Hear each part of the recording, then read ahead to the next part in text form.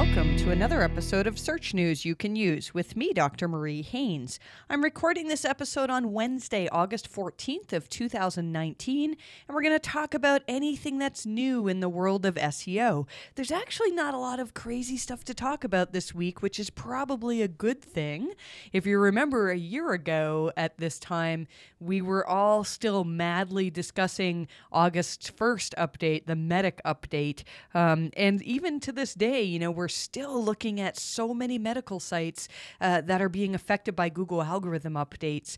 So we're going to talk a little bit about that in this episode, although most of the information we have on medical sites, we're going to save till next week just because I'm still working on finishing up some research in that area.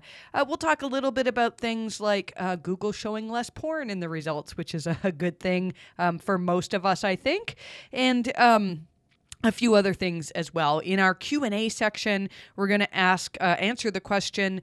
Somebody asked me on Twitter about a link that they kept submitting to Google and then it kept disappearing after 24 hours. So we'll talk about some reasons why that happened. And a question that's been coming up on Twitter this week is, can you undisavow a link? Some of you know the answer to that, but I'll give you my thoughts on that as well. So let's get started, and we'll talk about, usually we start the podcast by talking about algorithm updates. There have been, I feel like I'm saying the same thing every single week. There's been no major update, but there were certainly a lot of tweaks. I think probably around August 1st, and even, there was one other date, maybe August 9th or so, we saw a lot of sites that saw some changes, but this is happening pretty much every week. And so we're going to do a little bit of changing in how we present algorithm updates. We'll certainly be talking about major updates, core updates that are announced by Google. And if there is an update that seems to be a tweak that has a large effect on websites, then we're going to talk about that as well. And instead, in our algo update post, which you can find at mariehaynes.com/algo, what we're going to do is sort of a monthly summary of what we think is happening. It used to be, when I first started doing these algo updates, the updates were super specific. We could say, it looks like Google's going after thin content, or it looks like Google did an update related to links. And this is not happening so much now. It just seems like every update is just one more step towards better quality. I know some of you would disagree with that, but really, it's getting harder and harder to say, wow, this was a specific update each week. So we don't have anything new to announce in terms of significant updates. This is probably a good place, though, to announce a really cool thing for MHC, for Marie Haynes Consulting. First of all, if you're listening to this podcast, thank you. I greatly appreciate the fact that you want to listen to me talk about SEO. If you are a newsletter subscriber, thank you as well. If you have been waiting to subscribe to newsletter, we're running a fun little contest, probably to help us get a few more newsletter subscribers, where if you sign up for the free version of newsletter, you can be put into a draw to win a paid subscription for a year. If you are a paid newsletter subscriber, you'll also be put in a draw to win a lifetime subscription to the newsletter. So thank you. I know that feels a little salesy to me, but really newsletter is a great way to learn about SEO. And I'm not going to go on and talk about marketing our newsletter because I know most of you are here to listen to the Google news. So Google published a blog post just this week that talked about the de-indexing bug that they had. And some of you remember several months ago, there were issues where huge chunks of the web seemed to be disappearing from Google's results, and that's all fixed now. So the blog post was kind of interesting. There was no, big crazy revelation that we got from this blog post, but what they said was that part of the system broke and some documents that Google had stored were completely dropped. And so what they did was they reverted back to a previous index when this happened. And so when the de-indexing bug happened, it also affected Google Search Console. As some of the data that builds Search Console makes sense, it comes from the index. And so Search Console had issues with URLs not rendering. This happened even last week. If you tried to use the URL inspection tool, it was broken. And so, if you want to read more about what happened, there's a link to the blog post in our newsletter.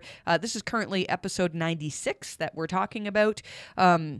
Which makes sense why I didn't mention what the contest is for our 100th episode that we're coming up on. So more information in newsletter on what was going on in terms of Google's indexing information. There was also another problem with Google News posts getting indexed again this week. That is apparently fixed. There was something I know Barry Schwartz was saying, if you did a search for new information from the Wall Street Journal, Google was saying there was nothing new published for a period of about 24 hours. And the same with any major news site. That appears to be fixed now. So that's good. This was an interesting story. Google has told us that they have tweaked the search results so that there will be less porn in the search results. Now, that's not a new thing.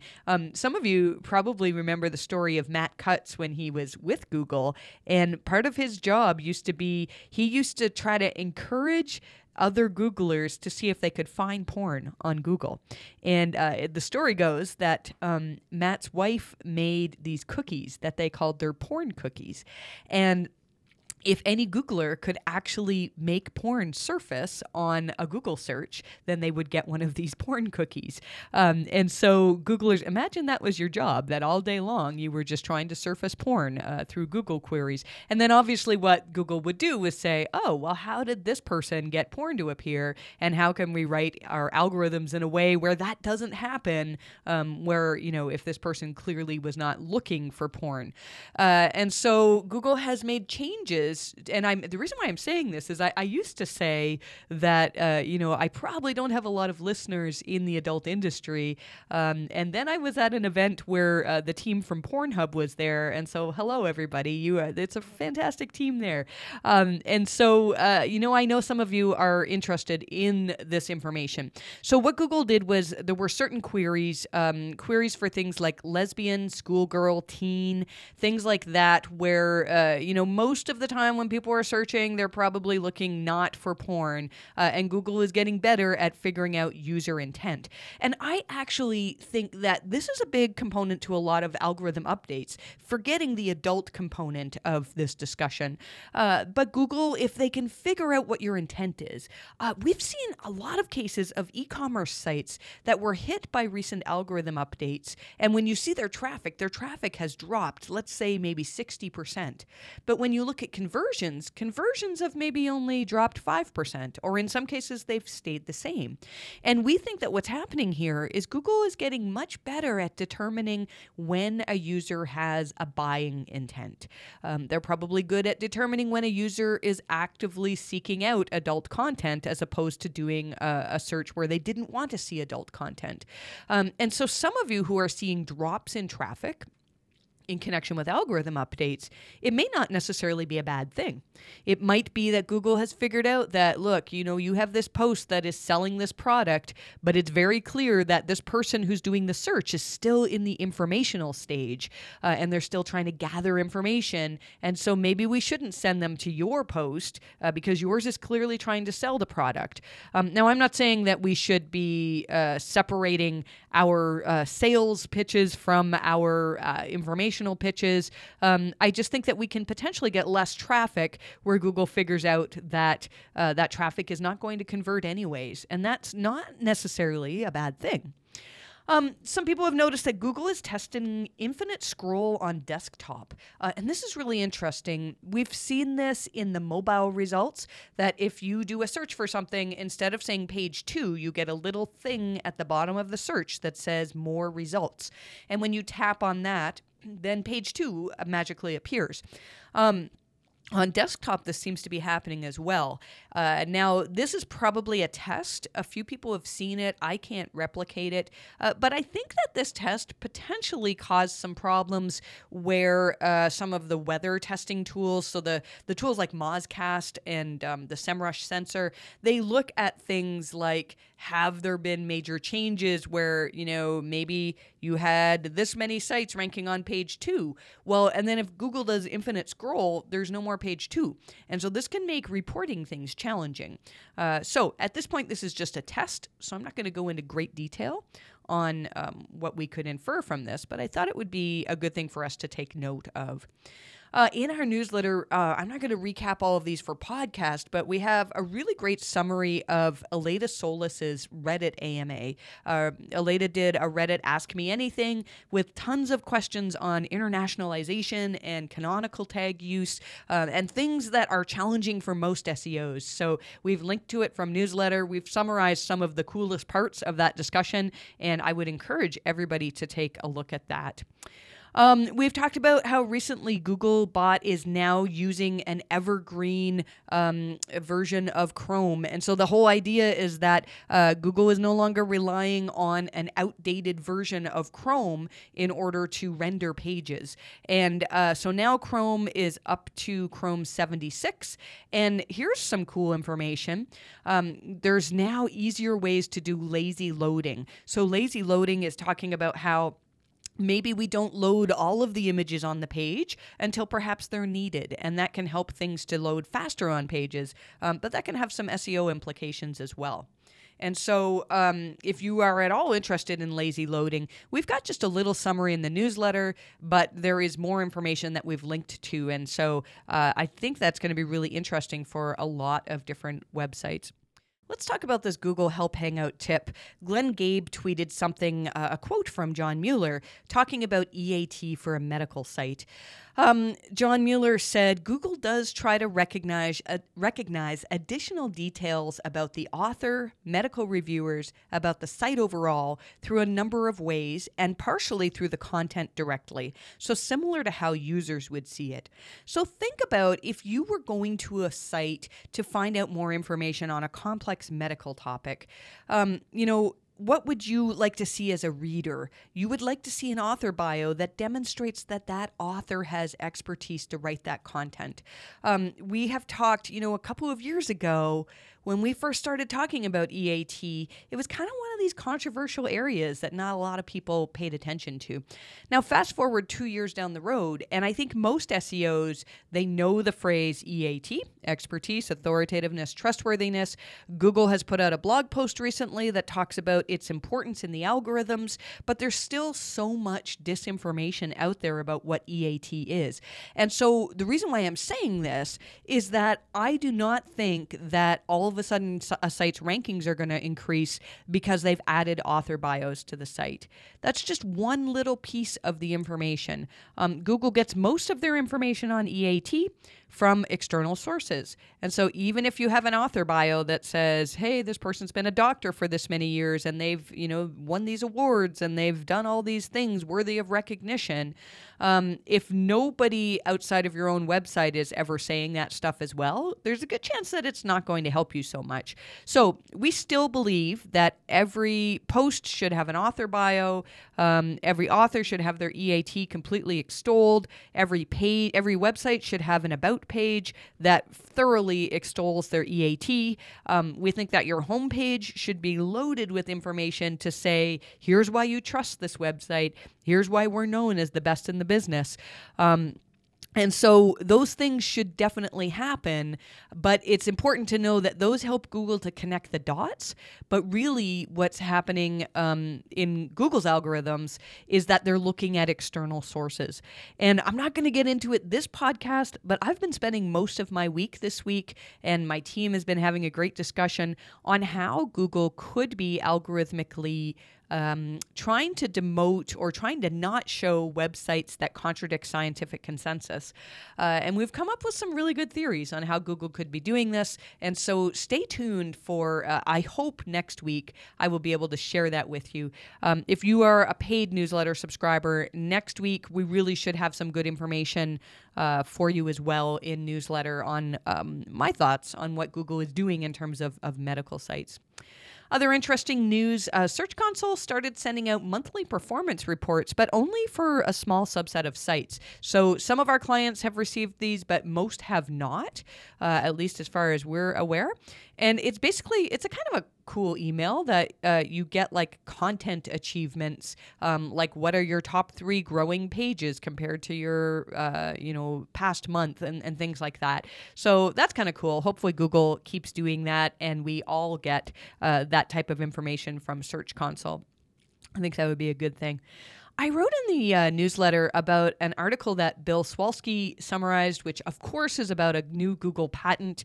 And it was more information on how Google's knowledge or how the knowledge graph works. And this is one of the things we've been digging into as a team at MHC is, how does Google get this information from the knowledge graph and how does information get into the knowledge graph? The knowledge graph contains all of these different entities, so every medical condition is an entity, every medical treatment is an entity. And then Google can connect the dots and say, there's a very strong connection between arthritis and ibuprofen. And so that type of thing, they can make these connections.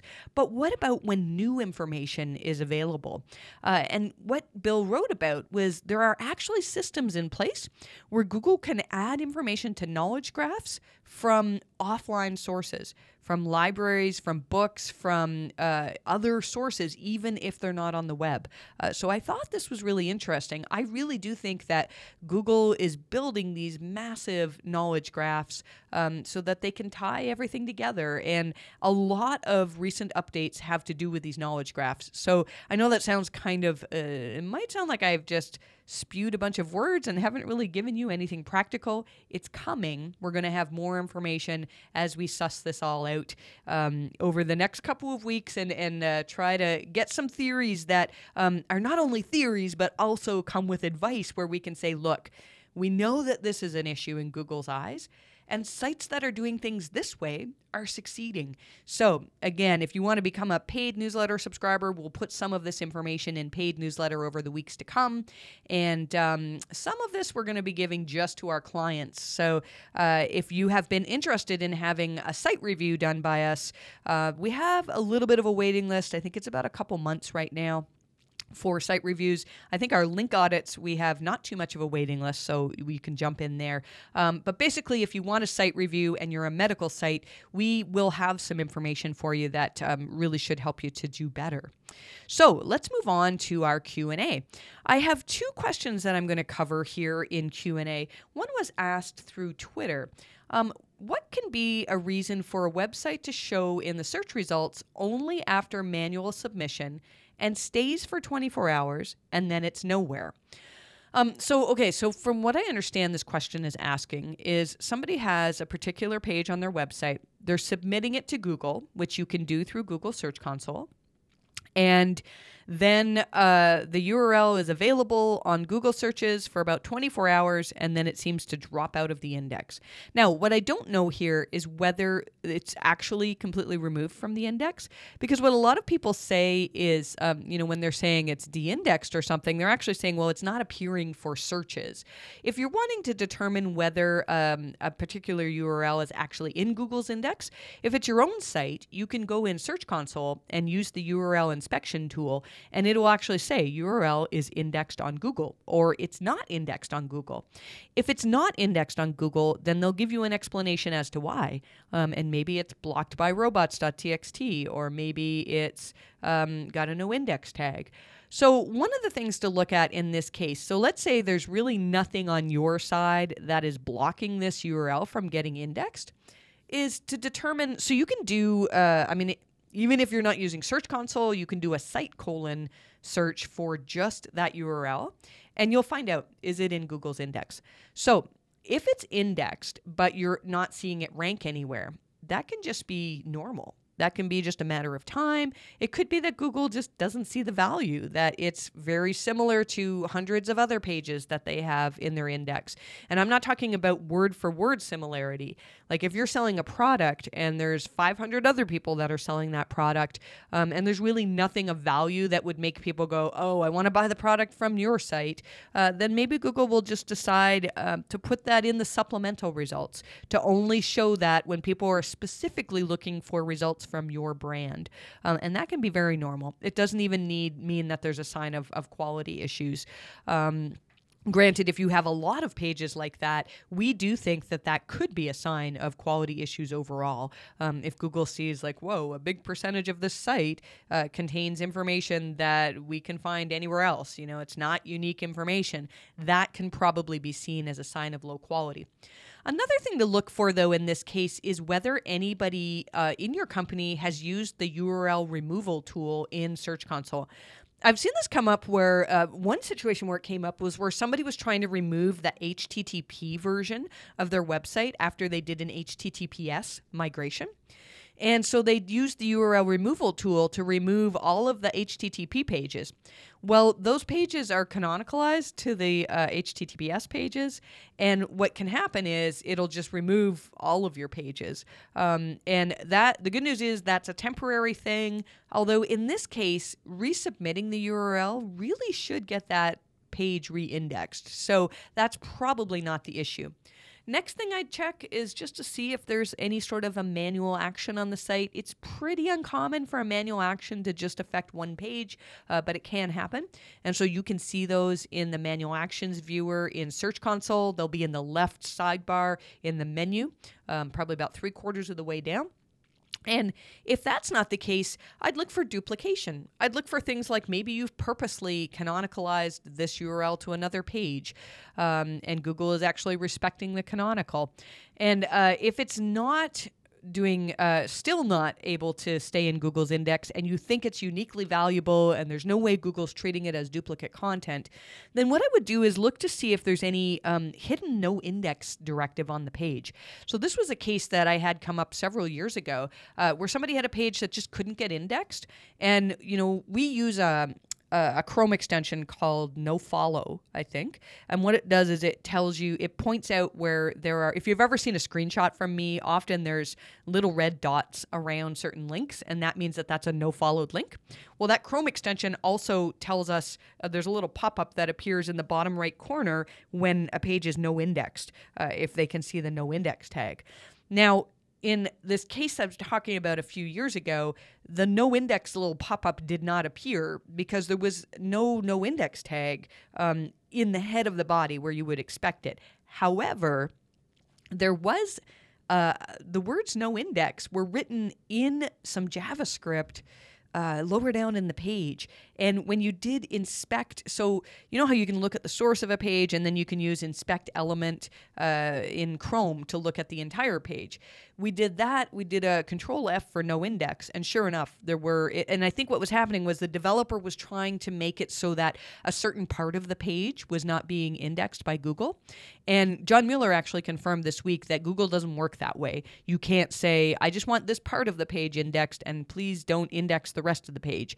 No indexes for the entire page. So those are some of the things I'd look at in that situation. The next question is whether or not you can undisavow a link. And so this is going to be a repeat for some of my people who have been listening to this podcast for a while. If you put links in your disavow file, so let's say I had a link from example.com and I decided, why would I want to disavow that? I want to disavow it if it's a link where I feel like, I wouldn't want the web spam team to look at this because it looks like I've been trying to push my rankings up by making my own links. Now, let's say I didn't have that knowledge, and let's say I used a tool that told me to disavow this link because of some other factor, because of PageRank, because of some score that has been given, but ultimately this really was a good link. So the way that I would remove that from my disavow file is to download the disavow file, remove that line, so the line that would say domain:example.com, or a line that just is HTTP whatever, disavowing just the URL. I remove that line, and then I create a new disavow file that does not contain that line and upload that again to Google. What Google is supposed to do now is the next time they crawl that URL, they'll say, oh, okay, well, now we can pay attention to these links that are pointing to Marie's site, and they should start to count again. The problem is, so I saw some discussion on Twitter, and I saw somebody saying, we've had really good success from cleaning up disavow files and removing links that were disavowed in error. I've done a fair amount of this, and I've yet to see a great success story where, and we've had sites that came to us because they used a tool, and the tool was broken. One of them, the tool was using Toolbar PageRank. And then when Toolbar PageRank went away and every single site was returning NA, then the tool was telling you to disavow every single site. And so we had sites coming to us that had disavowed their entire link profile and saw drops after disavowing their entire link profile. And then when we removed the disavow file, they did not recover. And this is in line with Cyrus Shepard. He did a thing, I think 2013. He did an experiment where he disavowed every link to his site, and his site plummeted. He removed the disavow, and it never recovered. So there's something that's not quite right here. And I think that Google just won't count those links again. I don't know if it's a bug in the code or like if that's by design or on purpose. There was something years ago that Matt Cutts said where he said that they've actually built a lag into the disavow tool so that if you start to reavow a link, it may not take effect for quite some time. And he didn't say how long that could be. Who knows? Maybe it could be years. Gary Ish has said something completely opposite to that. He says, no, immediately as soon as you file that disavow, that link is going to start to count again once Google crawls it.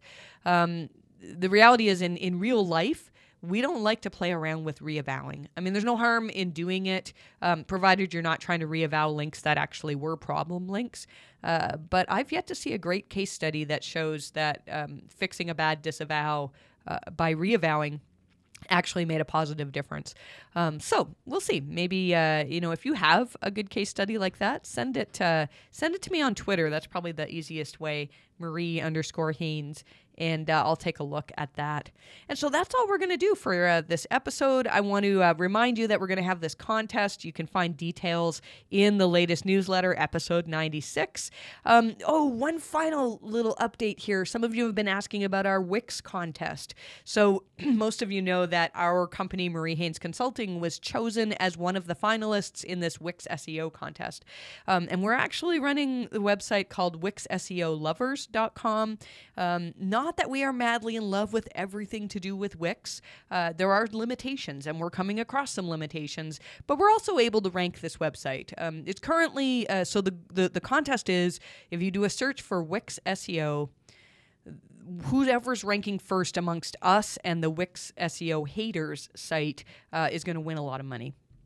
Now, we're both on page 5 in Google US incognito results right now for us, and we're slightly above the haters at this point. We've got some stuff brewing, and we had a fantastic meeting today to sort of think up ideas for gaining links to the site, and that's a good thing. If any of you are fans of our company and want to help us out and would like to link to the website, we would greatly appreciate it. And I know some of you are saying, whoa, she's asking for links. That's not natural. It is totally within Google's guidelines to ask people for a link. If I called you up and said, hey, you want to link to our Wix SEO lovers site.com? And you're like, yeah, Marie, I trust you. We have a good relationship. Sure, I'll throw you a link. Well, that's totally okay. Because you respected me enough, you respected our content to link to it. It's a recommendation. Now, if I said, hey, can you throw me a link and I'll buy you dinner next time we meet? That's not so much a natural link, and that's not going to happen. Although maybe I'll buy you dinner. I don't know. Depends on who's listening to this. So anyways, if you'd like to link to WixSEOlovers.com, we would greatly appreciate it. And please let me know if you do. I mean, we're keeping an eye on things, but I'd love to see who links to us. And so I think that's all that we're going to cover for this week. So I greatly appreciate that you took the time to listen to this podcast. If you ever have a question for me to answer, you can either ask me on Twitter or in the newsletter episode. There's a form where you can ask your question, and we'll hopefully cover it on podcast. And with that, I hope that you have a fantastic week and wish you the best of luck with your rankings.